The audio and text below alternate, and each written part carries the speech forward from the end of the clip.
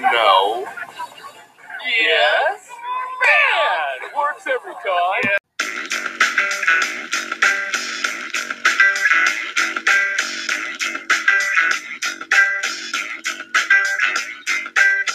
Welcome back to another episode of the Super Duper Flex Bros, your second favorite Dynasty podcast.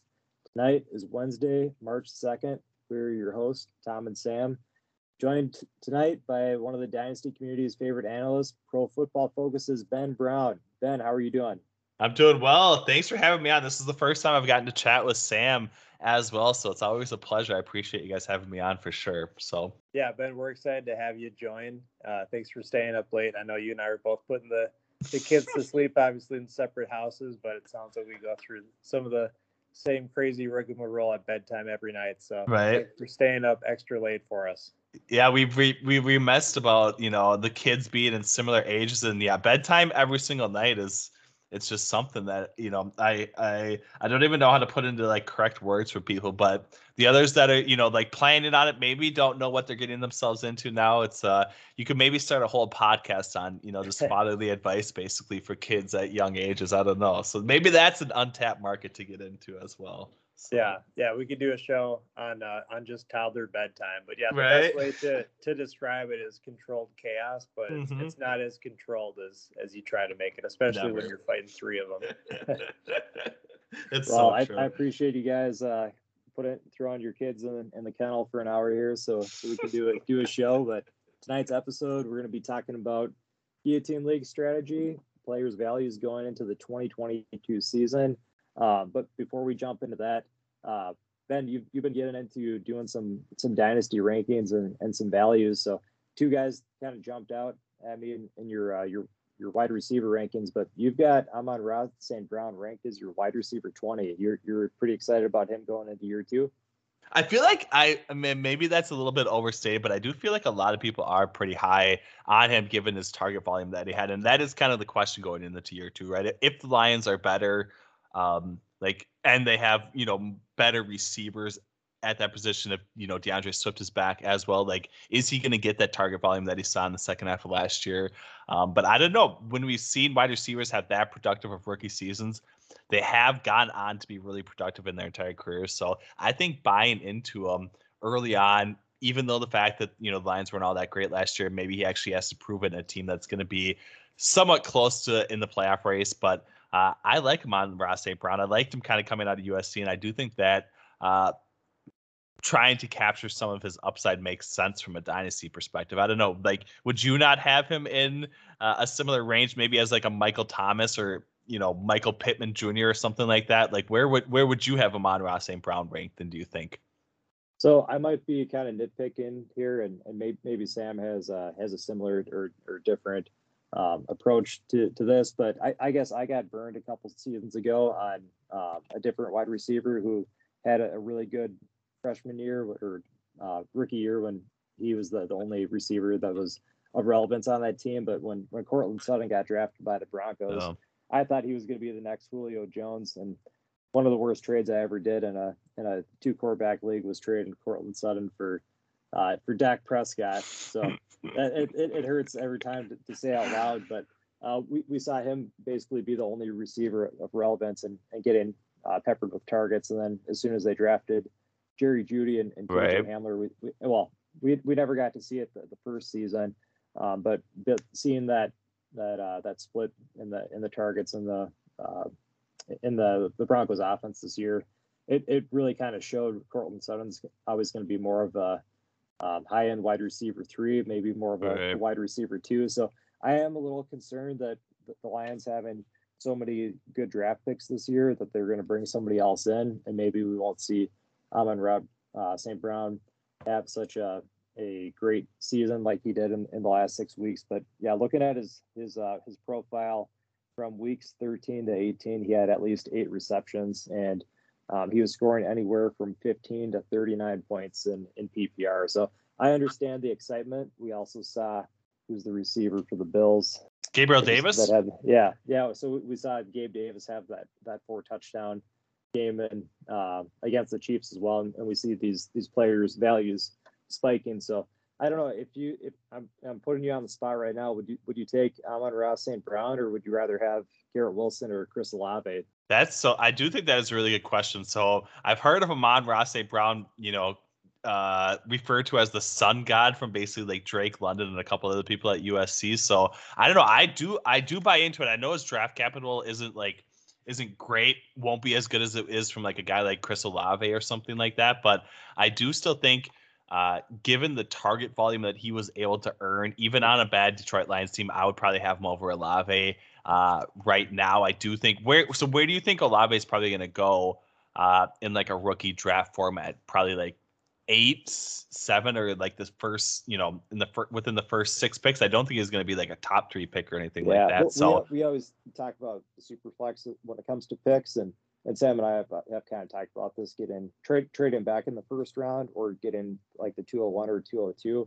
I'm guessing Olave is probably going to go kind of like where Jalen Waddle was going, like basically right at the end of the first. 110, 212. Yeah. Okay. Yeah. I mean, I definitely would have Amon-Ra St. Brown before them. I do think, it is a question. I do think, Cortland Sutton's obviously a decent comparison to what Amon-Ra St. Brown did. But the weird thing with the Broncos, I would say, is Tim Patrick kind of emerged in a spot that no one else really projected. And I do think that's kind of what cut into at least Cortland Sutton's production. But he was a guy that actually did get a ton of opportunities from an air yards perspective, especially on like first read type throws in the Broncos offense. So I think maybe, I'm not saying like, Teddy Bridgewater is a worse quarterback than Jared Goff or anything, but it did seem that there's something happened where, Teddy Bridgewater is just not capable of actually carrying a wide receiver unit from a fantasy perspective when their defense is basically the unit that they're relying upon. So maybe there's something there with Cortland Sutton if he can actually get an upgrade up quarterback from Denver. But I think if that's still his ceiling, there's still a number of ranges where Chris Olave kind of ends up in that Cortland Sutton tier as well. So I like Amon-Ra St. Brown from that perspective, but I'm interested to hear you guys' thoughts on that as well. Yeah, I like Amon-Ra St. Brown a lot. I think wide receiver 20 in Dynasty, that's totally fine. So usually the wide receivers that I target in my Dynasty leagues, it's the Lockett's, Cup, Jarvis Landry, Diggs. So those guys that can really win in space, and they're not just kind of the deep big, go up and get it guys like Sutton is. And so that's what I like about Amon-Ra St. Brown is he can beat defenses in so many different ways. And you think of him as more of like a wide receiver too, because you always picture the ones as like DK Metcalf or AJ Brown, somebody that's pretty big and physical. But so I feel like worst case scenario, he becomes the 2, which that's probably more like what his I don't know, today's NFL game plans is designed for, where he kind of kills you with paper cuts and then let somebody else like Kenny Golladay, not that he's going back to the Lions, but somebody like that can take the deep stuff. But he's only competing with Hawkinson and Swift for those targets. So I feel like even if he just becomes a wide receiver 2, he's still going to get a fair amount of targets. And he's proven, I don't have the numbers in front of me, but I'd be curious to see what his catch percentage was, because I feel like whatever they were throwing at him, he was coming down with it. So, yeah, I've mentioned Victor Cruz as one of my favorite old-time players, but he kind of just reminds me of Victor Cruz, where it's like he's just so shifty, and wherever they throw the ball, he just magically like glitches and just pops up and he's there. So So no, I like the wide receiver 20. I think that's a really interesting topic too, like the wide receivers that you try and target in Dynasty or something like that, and actually getting those guys who are, shifty from a separation perspective and can win on short and intermediate routes. That's like where the volume is at. And that's where, especially in like a PPR league from a Dynasty perspective, that's where you could win so much, right? And that's where, Cooper Kupp, a guy that had, one of the best wide receiver seasons from a fantasy perspective that we've seen in quite some time. So I do think gravitating toward that skill set is a better approach to actually, accumulate some hits from a dynasty perspective. And I think instead of like focusing on guys that are deep threats like Michael Pittman Jr. or even maybe to a lesser extent Darnell Mooney, who had a really high average depth of target even 2021. So I don't know. I do like that mindset a lot. I think hopefully we're not all gravitating towards the same, guys that can separate basically over the middle here, but I do think that's like probably the correct approach to get the best wide receivers from a dynasty perspective. Well, and the best part of it too, a guy like Cooper Kupp, you know, 95% of the time, everything's within 10 yards. But then when he goes deep, even if he's double covered, the defense is not ready for it. So he can still get you those 45-yard touchdowns here and there. So Right. you kind of get the best of both worlds. You get the volume. And then when he does get those deep shots, they pretty much always connect because nobody's expecting it. Right.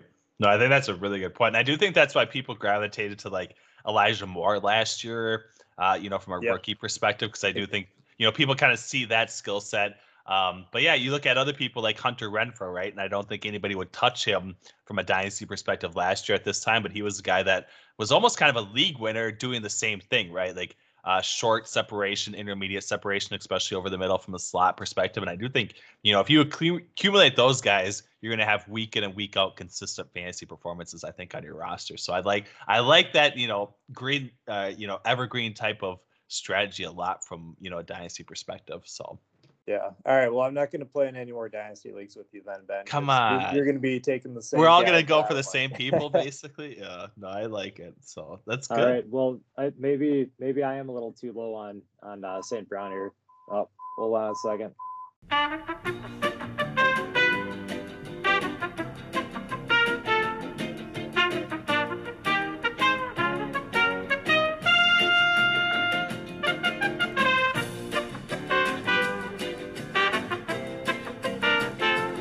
All right, you guys have me convinced that I'm probably a little too low on Amon-Ra St. Brown, but I won't budge on this next player. And Ben, I'm looking here. You've got Chris Godwin as your wide receiver 27.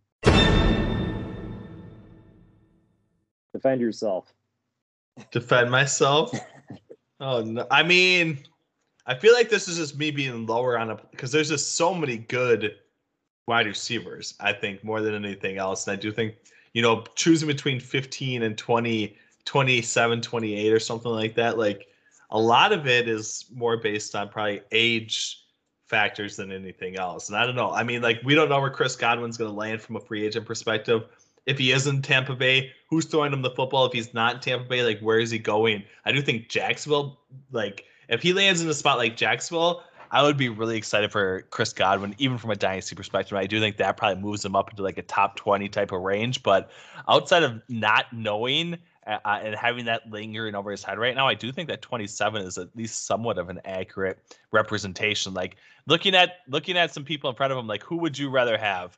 Marquise Brown or Chris Godwin right now? Oh, Godwin for sure. Godwin for sure. Lock it in. Michael Thomas or Godwin. I'm hands off with Michael Thomas, so I got to go Godwin. Got Godwin there. Okay. I mean that is moving him up quite a bit. Then I would say. So I put Godwin in like the DJ Moore and T Higgins, where I think they're just a very safe low end wide receiver one for the next like 3 years. Where maybe your rankings are projecting more in like the 5 or 6 year where guys are getting their second contracts and that's fair, but. We just did a startup draft with some other dynasty experts as well. We're actually just finishing that up today. So you can not only draft players, but you're drafting kickers instead of picks. So this is at the Super Duper Flex Bros Dynasty League for our fans that are listening right now. This was another league that we're in, but just seeing it where Godwin's falling to, I think he was like the 20th wide receiver taken in the draft, and after seeing him put up the wide receiver 2 season with Jameis, and then he in only 14 games he ended up being the wide receiver 16 with Brady last year. So I just feel like he's going to get the volume that you guys were talking about, where he's playing out of the slot. But then much like Sam was saying about Cooper Kupp, he'll give you the occasional 50-yard touchdown as well. So Sam, you're gonna have to split the difference here. Yeah. Are you pro Godwin?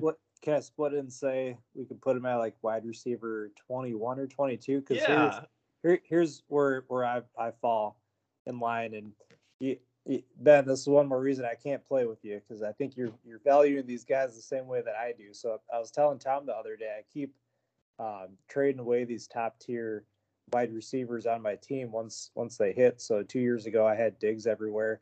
Right. I think I only have him in one more league because he finished as a wide receiver 1, so I was able to trade a lot for him in this last season. I was trading away AJ Brown, and in one league we're in, you can actually make trades in the playoffs. So I had to trade away AJ Brown for Mike Evans, and then Mike Evans got hurt, so I had to trade away Mike Evans for Tyler Lockett. So there's definitely a tier or two between AJ Brown and Tyler Lockett. But kind of shifting gears to my thoughts, like with the injury. So one argument that I've made with like Cam Akers, with why I don't think he'll be a top 12 running back, is because every season we see 2 or 3 rookie running backs come in and kind of push some of those guys down. So I think it's fair to say with Godwin, what is he? He's going to be 25 or 26. He might miss all of next season. So Tom, let's say he is wide receiver 15 in Dynasty right now. We're probably going to see 2 or 3 guys this next season push him down. So let's say wide receiver 18. And then when he does come back to play fully healthy in 2023, we might have 2 or 3 or 4 more guys push him down. Right. Then he'd be at that wide receiver 22. So I agree. There's just so many wide receivers out there that you can play every week comfortably. You're not just throwing in like a Deshaun Jackson and praying that they catch a 50-yard touchdown. So yeah, I'd say I'll split the difference and say we could put him at wide receiver 22. Right. I think I definitely agree with you, because there's just so much unknown, right? Like the injury situation, free agency, everything else. Like he could easily land in a poor, receiving outlook for him if he ends up in a spot like Chicago with Allen Robinson, and that just completely kills his value from a dynasty perspective or a fantasy perspective. And then on top of that, battling the injury as well. So I do think playing it more conservative, given the fact that we could see rookies take over some of these spots. We could see, second year, third year guys as well as emerge. And I do think that, you're trying to value those guys probably just a little bit higher than a guy like Chris Godwin at this stage in his career. So I don't know. I agree with you. I think being lower on him is maybe the correct spot. So I'm not giving in to Tom's demands here on this particular player for sure. So Yeah, this is absolutely ridiculous. He still has room to move up. We're going to see guys that are a little bit higher or a little bit older than him, like Diggs and Adams, slowly fall down. And Chris Godwin is only going to move up by the end of next season. I think I'd be willing to bet that. I don't know. I think I would much rather be buying into a guy like Diggs than Chris Godwin, I would say for sure, and even Devontae Adams. If Devontae Adams is like 1 or 2 more years, and obviously this is all dependent on your roster outlook and if you actually can compete for a championship or not, which I cannot do in our league right now, right? So maybe that's why I'm undervaluing some of these guys, but I think especially a guy like Chris Godwin, like I'm never going to feel comfortable with him being my number 1 wide receiver, maybe even not my number 2 wide receiver in an offense. So I'd rather just take shots on upside with younger players than buy into him right now, I think, from my perspective. So, well, and I do think you bring up a good point of what is the difference between wide receiver 15 versus wide receiver 30. And right. I think this is what so many dynasty owners have realized. And when it comes to doing startup drafts, the smart move is always to trade back, like whether you're able to accumulate a future first, move back a round or 2, or accumulate some later round picks. But right now, Jalen Waddle is valued as like a top 12 wide receiver, and St. Brown is barely inside top 30 in consensus. And if he has as good of a season as you guys are projecting, that he could actually finish higher than Waddle. It could happen. Don't try to make me choose between Waddle or Amon-Ra St. Brown, because that's not going to be close. I was saying last year Waddle was my favorite wide receiver, including going up against Chase, and I'll budge a little bit and say that Chase is probably going to have a better career than Waddle, but I think Waddle's big blow-up games are probably still way ahead of him. So I'd be interested to see what Waddle's longest reception was this last season, because I think next year he probably puts up, I don't know, 5 or 6 60-plus yard touchdowns. Right. I mean, if he does too, because he had like the volume underneath, right? Like he was kind of the guy that we talked about earlier, and as far as like being able to separate underneath. And if he can do that and also get some of those big type explosive plays, like he is, not necessarily on Chase's level, but he is very close to it, and probably a lot closer than what people give him credit for. So I don't know. I think there's a lot of reasons to still be pretty excited about that rookie wide receiver class headed into the second season. I think, buying into all of them is definitely something that I'm definitely doing from a dynasty perspective, I would say. All right. Well, I feel like we've had a lot of good discussion, some pretty good debates here. I think I gotta take a little break here from our values on players because I feel like I'm getting beat up here tonight. So I prepared some trivia for the two of you. If you're ready to go down memory lane, you guys want to play some dynasty trivia? Yeah, of course. Let's do it. All right. So you're gonna have to travel back to 2014. So I've got 3 players listed. When either of you realize or know who this player is, stop me and let me know who this player is. So the theme of these 2014 players, I've been going through some of my rosters looking at players that I'm getting ready to drop with all these rookie picks that I'm going to be spending. So these are players that I feel like I'm pouring one out for tonight. So they carry little to no value going into next season. So we'll see if you guys agree with me. But player number 1, this wide receiver was drafted in the first round of the NFL draft in 2014. After 982 receiving yards his rookie season, this wide receiver had his first and only 1,000-yard season in 2015. Any guesses? It's a little too far back for me. That's 2014. It's man, I don't even. All right. It's we'll Allen Robinson, or Jarvis Landry. No, they were both second-round draft picks, weren't they? You said first-round draft pick. Yep, this is the first. Calvin Benjamin. Nope, it is not Benjamin. Is it Nelson Aguilar? Nope. Is it Odell Beckham Jr.? Nope. Here, we'll see after the next clue. After an injury-riddled season in 2016, this wide receiver went to his second team where he caught 8 touchdowns in 2017. Was it Sammy? It was Sammy Watkins. That's yeah. Good call, Ben. I should have known that one right away. Yeah. I should have known that earlier. In 2018, this player went on to one of the best offenses in the league, the Chiefs. But in 3 seasons, he never finished higher than wide receiver 52. So Sammy Watkins is a player that's been on the end of my dynasty rosters in a couple of leagues, and he's going to be somebody that I'm going to drop because I don't even think dropping him. You can't even get a 4th round. That's a good trivia. That's a good trivia. But that 2014 class, I mean, they had Clowney, but outside of that, it was kind of a disaster, I would say, for the most part. So right. Vikings got Anthony Barr in like a top 10 pick though, or something. Yeah. So. Yep. You guys ready to move on to player number 2? Yep. All right. Along with Sammy Watkins, this player was drafted with a top 10 pick in 2014.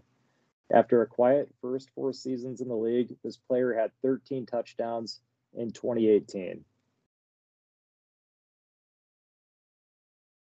This is the Mike Evans season, isn't it? This was not Mike Evans. Here's another clue to go along with 2018. This player's quarterback retired after that 2018 season, but he had 13 touchdowns. Did you say this is a wide receiver? I did not say. I feel like this was a tight end now. After clue number 3, you guys might get this. This tight end was often criticized for his drops in college and the NFL. Ebron. It was Eric Ebron. The last clue I had was this player played in only 8 games last season and caught 12 of 18 targets. So you just did that for my Pat Freiermuth love is the only reason you did that one, huh? That's true. So once again, Ebron, first round tight end. At the bottom of some of my rosters, he's going to be a guy that I'll be cutting too because I don't even think. Once again, this guy, I don't even think you can get $10 fab for it. So, Eric Ebron, you've been cut. And any disagreement there? Or you none. I mean, I'm a Freiermuth fan for sure, so I would totally agree with the Ebron cut. Yeah, you can go ahead and let him go. Let him drop. All right. So player number 3. This quarterback was drafted in the first round of the 2014 draft. This quarterback has started for 4 different NFL teams. This quarterback has never passed for more than 18 touchdowns in a given season. This quarterback is known for wearing gloves, playing inside and Teddy? outside. Teddy. Yep, it was Teddy. Teddy Two Gloves. Yeah. So were all these players in 2014? Yep, all 3 of them. Okay. So what do you guys think about Teddy right now? I've seen in a couple of my FFPC leagues, and people are trying to get a second-round picks up for Teddy still. I was actually surprised to see that he never threw for more than 18 touchdowns in a given season. So you talk about a game manager. That was definitely Teddy. Yeah, Teddy was always capped with what he was able to produce, even in super flex leagues. And yeah, I know people were really excited about what he was going into at Carolina with CMC, and people were pounding the table that there's no way he's going to finish outside QB 12, and I'm sure he finished below that season. So yeah, if you can get a second, that's great. But I would try to get a third, and if nobody's biting, I just drop him and let somebody else roster him. I'm gonna pick Teddy Bridgewater up if you drop him. I'll say that much. So That's fair. That's fair. You've got more room on your bench. I got a lot more room for those quarterbacks for sure. So I've always been a Teddy Bridgewater fan. I don't know. I like him. So we'll see. I think he can do 1 or 2 more years in a decent free agent setting. So we'll see what happens. But yeah, I'd pick him up if you drop him. Maybe a 3rd round pick. We'll talk. We can talk off air. We'll see what happens. If I had any Teddy, I would do that. Maybe it's easy for me to say I dropped him since I don't have him anywhere. Right. I'm just all talk. And for the fans out there listening to the show, when the first time that I asked Ben to be a guest on the show, we do still use Skype, and Ben had to log into his old Skype account. And you want to tell the listeners what your account logo is? It still is. So I got Teddy Bridgewater from his rookie season at training camp. My wife and I took a picture of him because we had Teddy Bridgewater jerseys, and he ended up signing our jerseys. So I don't know. I do like Teddy Bridgewater. I still wonder what might have been if he wouldn't have torn his ACL that year for the Minnesota Vikings. But alas, we'll see what happens in 2022. But if you're selling Teddy Bridgewater, I'm buying is all I can say still. So.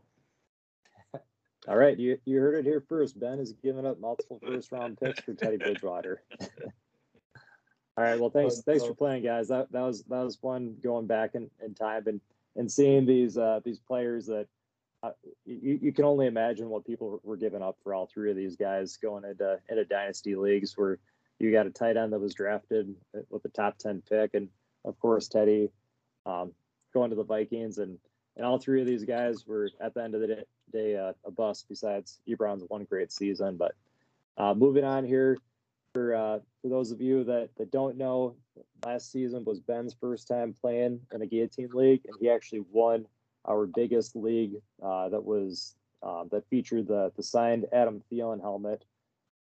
So I got to ask you, Ben, and in this 16-man league, you started with the 1.08 pick. Your team was you drafted Kelsey in the 1st, Diggs in the 2nd, Burrow in the 3rd, Darrell Henderson in the 4th, Big Ben in the 5th, and Gaskin, Juju, Chenault, and Corey Davis for your bench.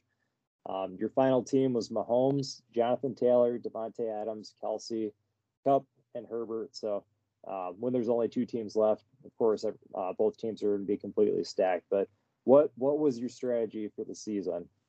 Yeah, I mean, that is so. I did participate. I have participated in a couple dynasty leagues in a couple of years prior. I've only done it once. I've only done it in one other league for 2 years. I don't think I took it as seriously as I did this one, but it was interesting. I've had, basically 3 years, I would say, to like really try and understand how best to approach dynasty leagues. And I do think that like the game theory of them makes a really interesting setup. And so what I at least did in this particular one is like, I drafted Kelsey in the 1st round, which I would say was not a hit in the 1st round. I drafted Stephon Diggs in the 2nd round. I would say he was not a hit either, right? And looking back on it, like Kelsey was still in my lineup in the final week, but everybody else turned over. And I do think that taking targeted approaches on players that you think can definitely exceed or finish at the top of their position at the end of the season is kind of what I did with my free agent dollars. And I do think that that free agent element, that game theory type of element, is like the unique thing with guillotine leagues. So what I did is like Jonathan Taylor, I think it was like really early on, he had like 1 or 2 dud games, but it was clear that he was probably going to get a lot higher volume in that Indianapolis Colts offense than what I had even considered in the preseason. So he was the guy that I spent like a ton of my free agent dollars on, ended up getting him, and he was kind of the key that actually carried me at least to get through a lot of the rounds. So you don't necessarily have to have, you know, the top team every week, but you have to have a team with a really high floor. So getting a really good running back, getting the guy that finished number 1 overall at the position in Jonathan Taylor really early on, I think helped my lineup quite a bit. So I think that's probably like one of my main approaches and takeaways is like take chances on guys that you actually believe in at certain positions can win or can be the top guy at that position, and get those guys and pay what you possibly, anything that it probably takes, because when you get towards the final couple of weeks, like having the absolute best player at that position means so much more than having like 3rd or 4th guy. So I think taking shots when you absolutely feel strongly about that position in the free agent pool is probably like the best way to win a guillotine league. And that was, this is the first time I've ever won. So take that with a grain of salt. It probably could be small sample size, but that's definitely going to be my approach, I would say, heading into this next season where we can win a lot more good, awards and prizes from you guys on the Superflex Pros, guillotine leagues that you guys have us set up. So I'm excited to take part in all of them. That's for sure. Yeah, all I heard you say was you took Travis Kelsey in the first round of Right. the guillotine league and you won the championship. So I think that's a good way to simplify how you walked away with the championship. Right. I mean, tight ends matter way more than people give them credit for. Even in the, a somewhat down year that Travis Kelsey had, like having someone who is going to be top 4 at the position every single year, as opposed to having to, stream that position, I think matters still, right? Even if it wasn't like the best performance every single week, like he still provided something from a floor perspective that you just couldn't find at any other position. So I do think that, that as well is probably an underrated element of actually winning the whole thing, I would say. All right, welcome back. Sam had to step away for the rest of the night, so it'll just be Ben and myself arguing about these players' values going into next season. But we've got a couple of veterans, a couple of year 2 guys to talk about, and then we've got some rookies left in the show too. So the first guy that I want to talk about is Logan Thomas for the Washington Commanders. I think that's the first time I've said that team name out loud. It just doesn't feel natural at all. But Logan Thomas is coming back for multiple injuries. He's going to be age 30 in 2020, the last season that he was fully healthy. He finished the season as tight end 3 with 72 receptions and 6 touchdowns. Currently, before the draft, the Commanders still only have Terry McLaurin as their only dependable wide receiver. So at 6'6", 250 pounds, Logan Thomas has some great hands and is a dependable target for whoever the quarterback is going to be next year. So I'm still bought in on Logan Thomas. What are your thoughts, Ben? I would totally like to be selling Logan Thomas to you right now, is what I would say. I don't know. I get like, he could definitely have an impact on the Washington football team, Washington Commanders team that, needs targets, but I like Terry McLaurin quite a bit. I'm not sure what they're going to have at the quarterback position. He is still a little bit older, coming off an injury. So from a dynasty perspective, I'd be looking to unload him as opposed to actually probably trying to be buy him. Given my current state of the rosters that I have in Dynasty right now, which is not looking like they're going to win a championship in the next year or two, I think Logan Thomas is a sell from that perspective, I would say. The most recent draft that I'm just finishing up right now, the draft where you can either take veterans or you can take kickers in place of rookie picks. We saw Logan Thomas get drafted right before the 209. So if you were drafting a team today that you wanted to be a contender, would you rather take that 209 where you can get probably an outside receiver, or would you rather have Logan Thomas? I think 209 is fair. So I think if you're trying to win, a dynasty championship basically in the next year or two, and you don't have a top 3 tight end option, then Logan Thomas is definitely got it. I'm buying into at 2.09. If you have Travis Kelce or Mark Andrews or Kyle Pitts or somebody like that, that you're going to start every single week, probably no matter what, then Logan Thomas is probably not a guy that I'm going to touch at 2.09. That's my take on it, but I'm willing to be proven wrong, and I do think the tight end position is probably undervalued in fantasy more so than any other position, I would say. So even in saying that, I do think Logan Thomas is still probably a sell, given that outlook. So. Yeah, I thought the 209 was interesting because I don't think anybody was ever paying a first for Logan Thomas, right. And you can't get him for a third, so it's kind of a mid to late range second was I thought that was a pretty fair value. So we've seen tight ends like Antonio Gates and Jason Wooden play until and they have productive seasons until they're about 34 or 35. So with Logan Thomas not really seeing the field very much for the start of his career and being age 30, I think he's a guy like you said, if you're just a tight end away from making a push at the championship, I think you can give up that second round pick and get Logan Thomas. But the last note that I had, I don't know if you've been following a lot of the pre-NFL draft on where some of these quarterbacks are going to go, but there's been some chat about Sam Howell going to the Commanders, and I know you and I both were very excited about Dyami Brown going next to the Commanders or the Washington football team last year. So is that the perfect place for Sam Howell to go so he can unlock the Dyami Brown potential?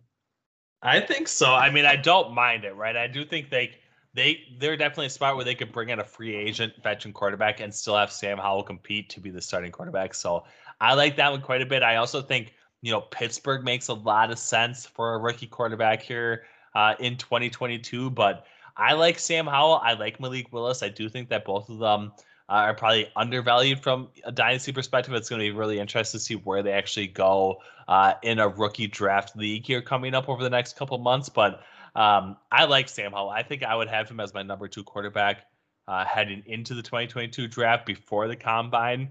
And I do think that Washington or Pittsburgh, if he lands there, I do think that probably increases his value quite a bit. Yeah, Sam Howell's projections on where he's going to get taken, I've heard anywhere from the 1st to being the 6th quarterback taken. So okay, that's crazy. There's got to be a team that either really likes him or maybe right. There's things that some of these scouts are seeing that the rest of us are missing. But speaking of quarterbacks, the next player that I wanted to get your thoughts on for their value, we saw Zach Wilson get taken right before the rookie 1.02 pick. So essentially, would you rather have Zach Wilson or do you want to take a chance on a guy like Malik Willis, Kenny Pickett, or Sam Howell next season? I think the only one that I'd really want to take over Zach Wilson right now is probably Malik Willis, and I do think that probably depends on where he actually ends up getting drafted. If he's in line to actually get starting reps as a rookie quarterback here in 2022, I do think that puts him probably pretty close to where Zach Wilson is. But Zach Wilson's probably a guy that I've been higher on than the general market. So I do think that most people will probably have Malik Willis over him if he lands in the right situation, but I put them more closer on an even keel, and I do still think Zach Wilson's probably the correct guy to probably be buying into from a dynasty perspective, even if Malik Willis ends up in a really good spot. And other than that, Kenny Pickett, I'm not high on. Sam Howell, maybe, I would probably have him over Kenny Pickett in a lot of situations, but both those guys I would definitely need to be sold on their landing spot before really buying into them as even being on the same tier as Zach Wilson. So, yeah. So if any of these quarterbacks get drafted, or I should ask, which team would you really like to see draft a quarterback that you would like over Zach Wilson? Whether that's the Broncos or the Steelers or the Panthers, is there a team that you think the quarterback goes to and we could see them have a Justin Herbert type rookie season? I mean, I don't know if the Steelers would have a Justin Herbert type rookie season, because I do think they'll probably rely on their defense a lot more than what they would ever turn the ball over to a rookie quarterback. But I do think like the receiving unit that they have around them, the skill position players that they have around them, the defense that could potentially win them some football games, that's kind of intriguing from my perspective. So I do think Pittsburgh's probably like my number one landing spot. Denver, like you said, number two, given the receiving unit as well. So I don't know. People like Carolina, and I do think it makes a lot of sense with Christian McCaffrey, with DJ Moore. But Matt Rule is a guy that I just have not probably bought into at the NFL level.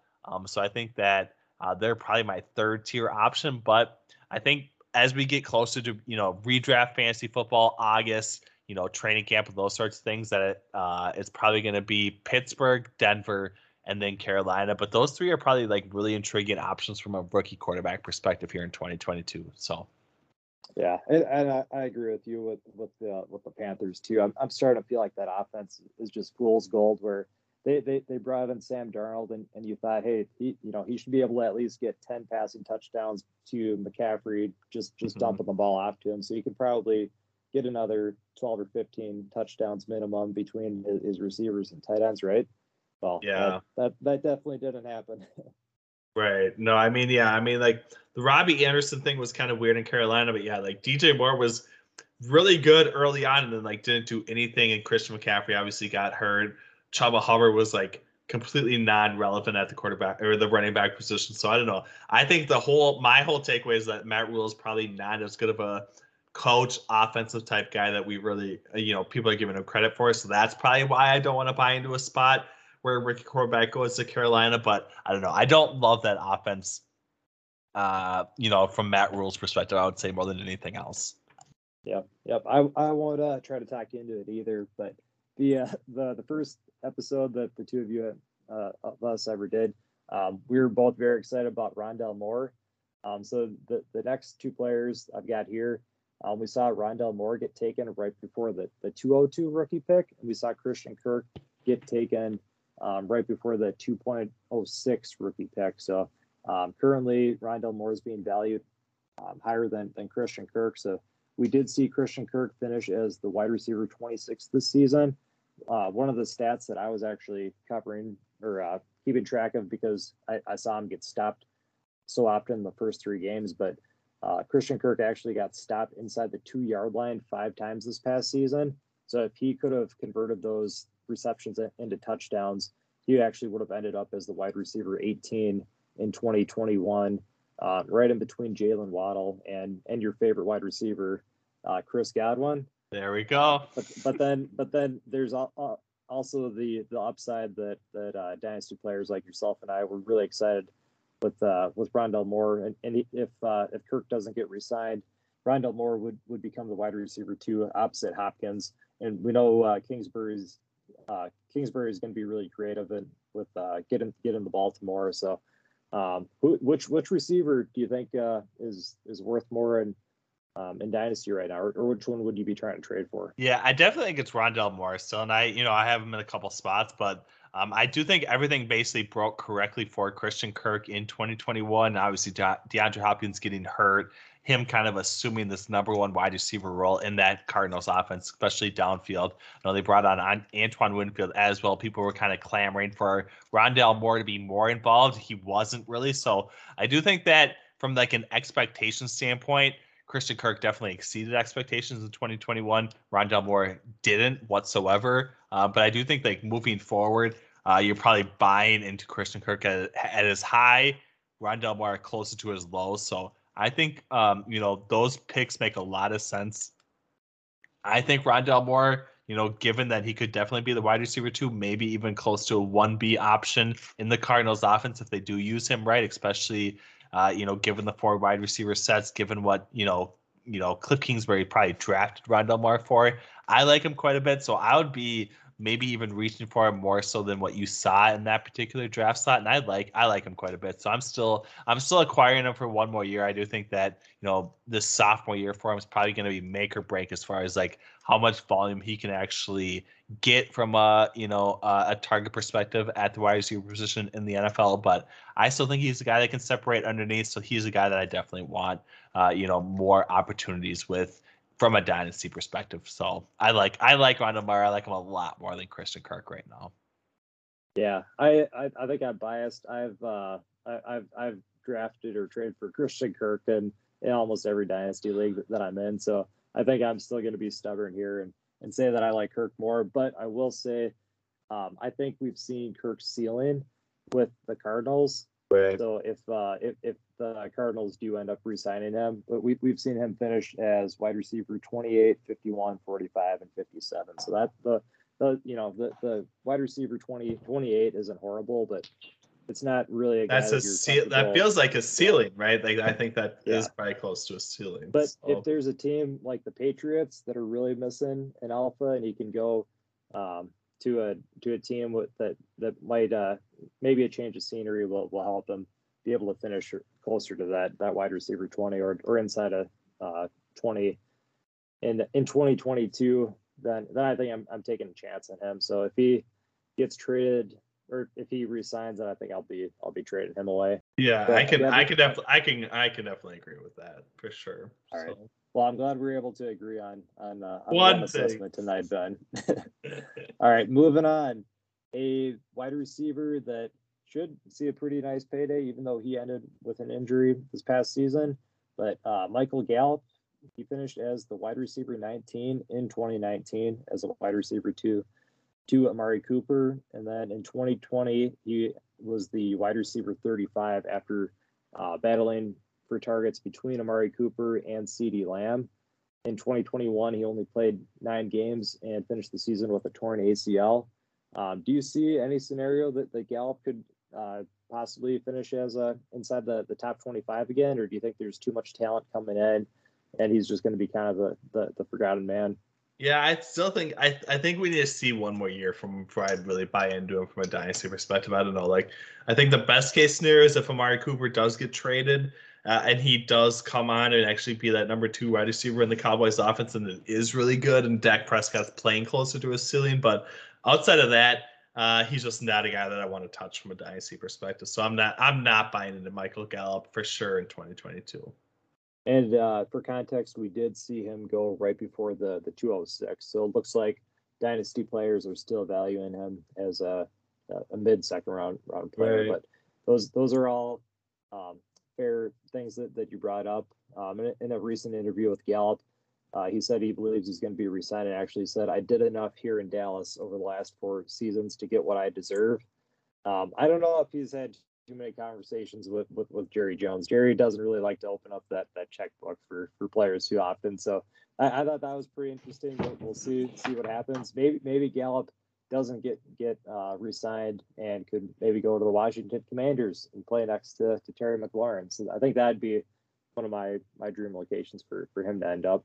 Right. But I feel like that hurts like your Logan Thomas thing then too, right? And I do think that getting the actual legit wide receiver 2 in Washington probably hinders at least one of those 2 guys, either Michael Gallup or Terry McLaurin or Logan Thomas. So I don't know. I know there's a lot of mouths to feed, but I still want to know who the quarterback's going to be before probably buying into that situation, I would say.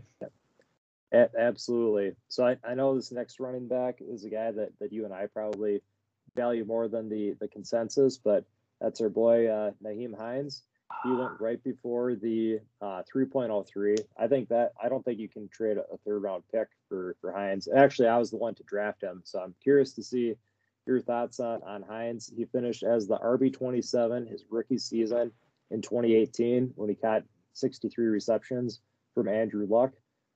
We saw his ceiling in 2020 when he finished as RB15 when he had 63 receptions again and 7 touchdowns. So I think it was pretty obvious to say that he was going to regress in 2021.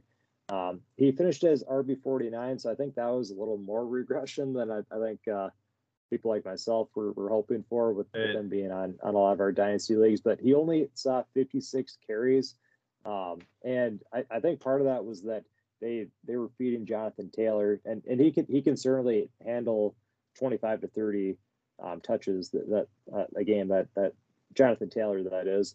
But I feel like maybe they'll, after we saw Derrick Henry get hurt and we've seen all these other elite running backs kind of break down as the season goes on. I want to believe that they're going to feature Hines more in the offense and not ride Jonathan Taylor so much. So Right. am I just, is this another Christian Kirk that I'm holding out hope for?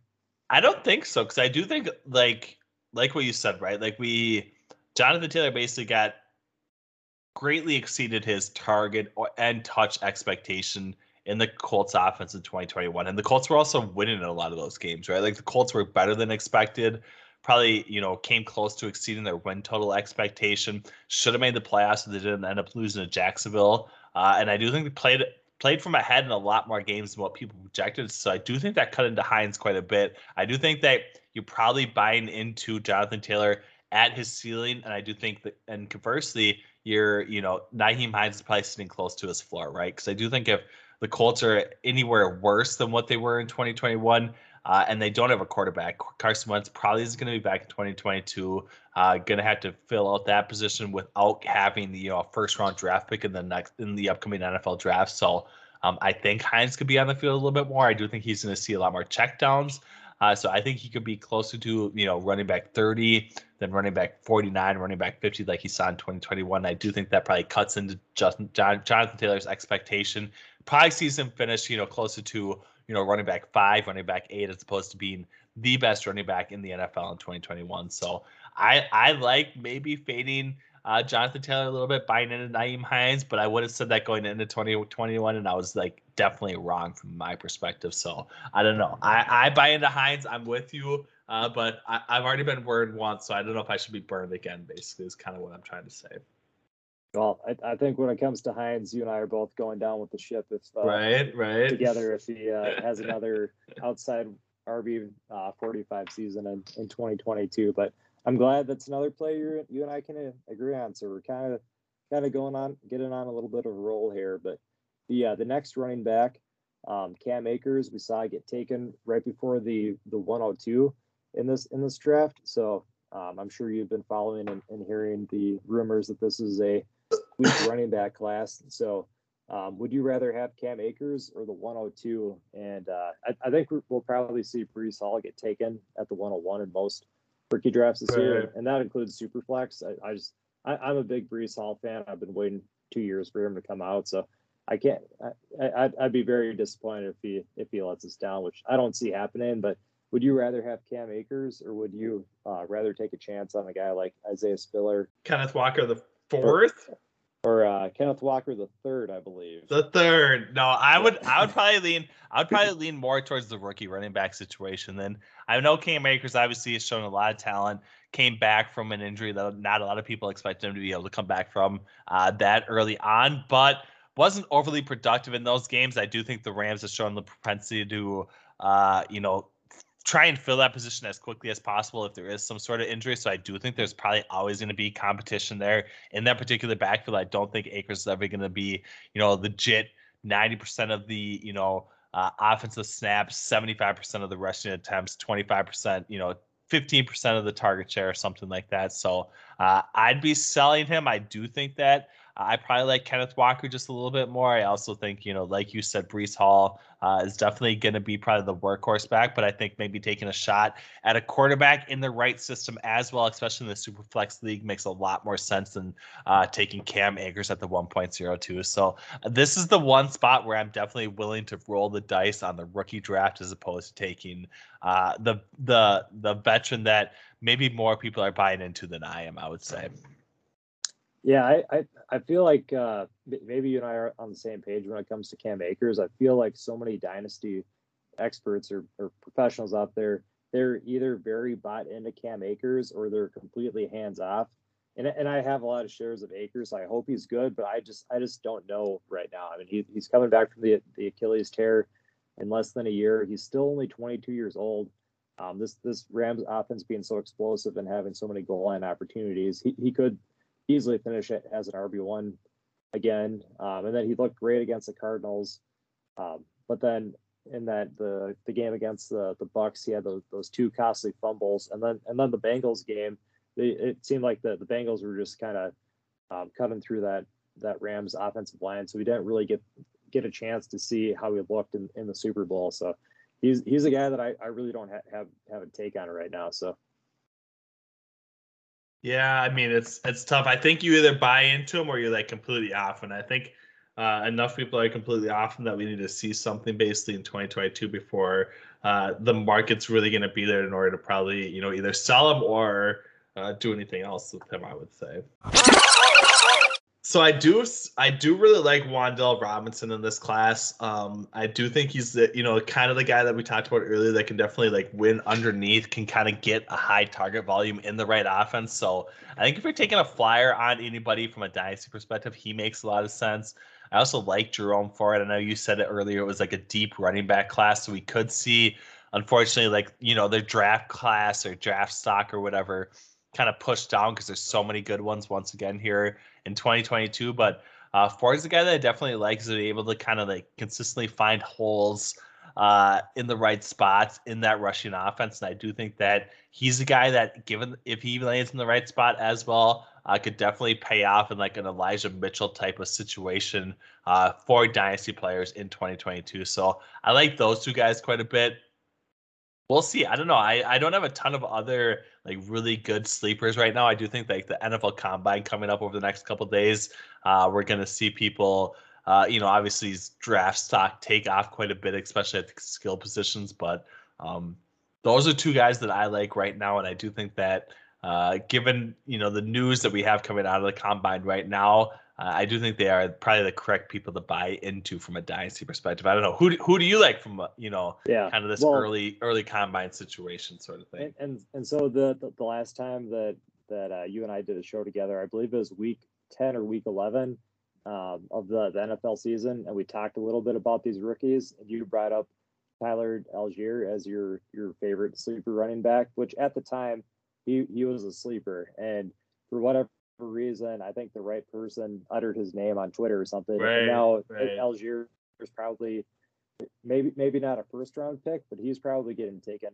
very, very early second these days. So there's a big hype train that we're all aboard when it comes to Tyler Algier. So when we talked about doing this episode together, I told you I need another sleeper running back, and it can't be Algier anymore. But for my favorite guys right now, I was just telling Sam earlier tonight, Sky Moore. I don't know if you've heard anything about him, but he so I might get burned here again because he reminds me of Christian Kirk and Odell Beckham, a guy who can win in the slot, but if you put him out wide, he can win that way too. I love seeing the tackle breaking ability, so he's definitely a guy that I'll be chasing in the second rounds. I've seen a lot of people that have said that they hope that he goes to a team like the 49ers where he can be used in a versatile way like Deebo Samuel. But at the same time, I think everybody hopes that their receiver running back goes to the 49ers so they can be part of that Kyle Shanahan offense. And then when it comes to running back, my favorite sleeper right now is Dameon Pierce out of Florida. So he only had 100 carries in 2021, but he scored 13 touchdowns. So basically, 1 out of every 8 carries he was getting a touchdown. So it's a super small sample size, but when I watch the tape, he reminds me of Chris Carson, where he's just a big running back, but he's a sneaky good receiver, and he loves taking on those linebackers. So he's probably one of the best ranked blocking running backs in this class. So I'm really excited to see where he goes, and that's kind of the guy that I'm targeting in third rounds this season. Yeah. I think Dameon Pierce, I think the Florida offense and like maybe the Florida team in general, basically had a really weird year, right? Like definitely down. Nobody really performed up to expectations. So I do think buying into somebody there who definitely had the talent, even coming out, like the 247 rated and everything else, as far as like being like a blue chip type talent. I do think maybe buying into some of those guys makes a lot of sense. And yeah, Sky Moore, I mean, I do think a lot of really smart people think he's probably going to maybe run the fastest 40-yard dash time at the NFL Combine coming up here over the next couple of days. So if he does that, I think we're going to see his draft stock, skyrocket basically. But I do think, in general, he's a guy that can definitely fly, landed in the right situation. He's definitely a guy that I think you want to take some shots on. So I definitely like the Sky Moore call out. I think Damian Pierce as well makes a lot of sense. It's going to be interesting to see where they actually end up from, a drafting perspective, because I do think that's when you can really evaluate, the draft capital used on them and what they're actually going to be able to produce in their rookie, sophomore, and junior campaigns. I would say at the NFL level. Yeah, and I heard you try to sneak that pun by me. You said Sky Moore's draft stock is going to skyrocket. Skyrocket. I got that. But going back to your sleeper wide receiver, I don't think we really touched on Wan'Dale Robinson enough yet, but he was super quiet at Nebraska, and then it seemed like he was Kentucky's entire offense last year with 445 yards from scrimmage. So even though there's players like Justin Ross and George Pickens, Drake London, a ton of other receivers that I think will get taken ahead of them. That's not a bold take at all. I think that's pretty well known out there. But Wan'Dale Robinson probably has the most exciting game tape when you're out scouting these receivers. So he had Sam and I both our player comparison was Kadarius Toney, which I don't even know what that means, because we saw one good game out of Toney, and we don't know if we're ever going to see that again. So if I'm staring down a handful of wide receivers at the end of the second and for the early third, and Sky Moore is gone, I'll definitely take a shot on Robinson. Right.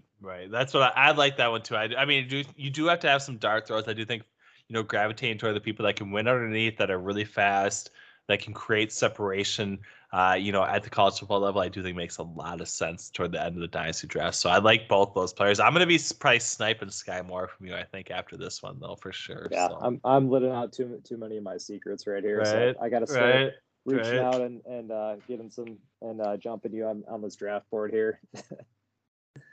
All right, so the last question I have for you: who is the most underrated quarterback from this class? I know it's already talked about this is a weak class, but is there a quarterback that you think is being slept on that could actually be a pretty good valuable dynasty asset for years to come? Yeah, I mean, I do think I would take this from the Minnesota Vikings perspective, right? What is the quarterback that I'd be excited if the Vikings drafted? And I do think that is Malik Willis and Sam Howell. I think both those guys have shown traits to be elite level type quarterbacks in certain situations, given the right context. And I do think that, if the Vikings could provide that, they could be relevant fantasy football contributors at the quarterback position for a long time. So I like Sam Howell. I like Malik Willis. For somewhat different reasons, but I do think that they're guys that could potentially win at the NFL level, and I do think that they can definitely perform from a fantasy perspective as well. So those are my two, not necessarily underrated anymore, because everyone's talking about Malik Willis, and Sam Howell is basically the top 3, top 4, top 5 quarterback in this draft class. But those are two guys that I do buy into, and I do think are going to be better given the current narrative around this particular quarterback class.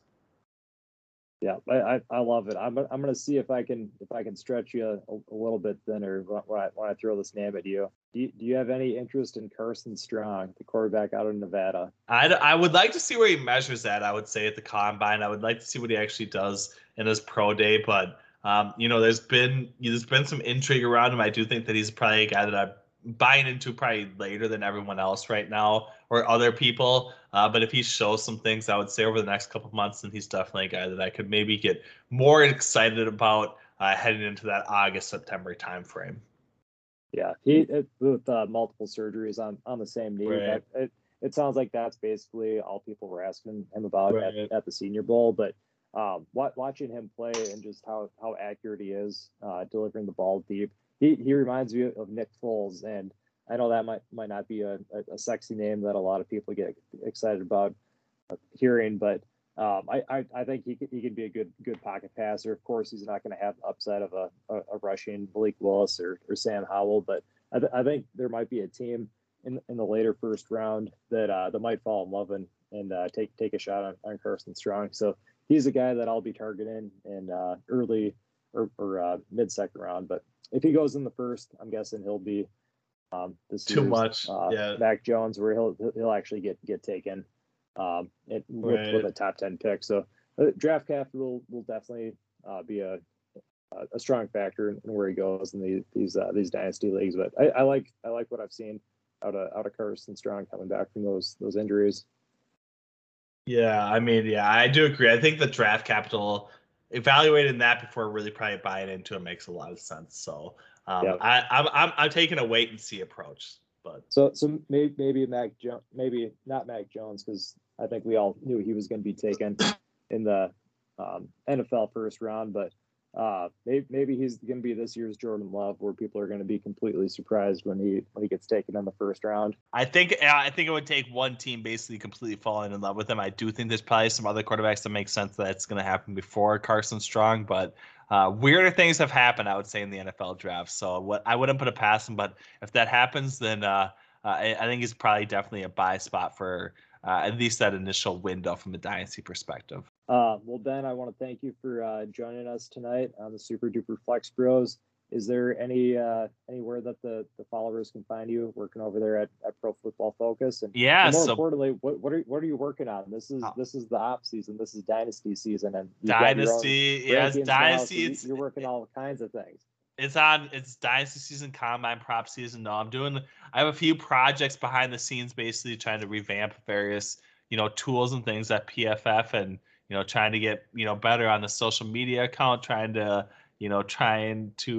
find things that consumers find valuable either in season or out of season. So it's nice to actually have some time to take a step back and probably reevaluate some things. So that's what we're doing right now. We're hiring a lot of people as well to hopefully continue to bring the best PFF tools, grades, and everything else to the subscribers. So you can find me at PFF_Ben Brown. I'll be around. I do the PFF betting podcast, and there's a lot of other things we have happening in the off season, but also heading into football season, which is going to be here before we know it, right? So looking forward to it for sure. That's right. Go add Ben on social media. I'm not on it, so I got to get on it. But I know that the listeners out there are. So well Ben, thanks again for joining us. You remember how to get us out of here? You got to keep it flexy.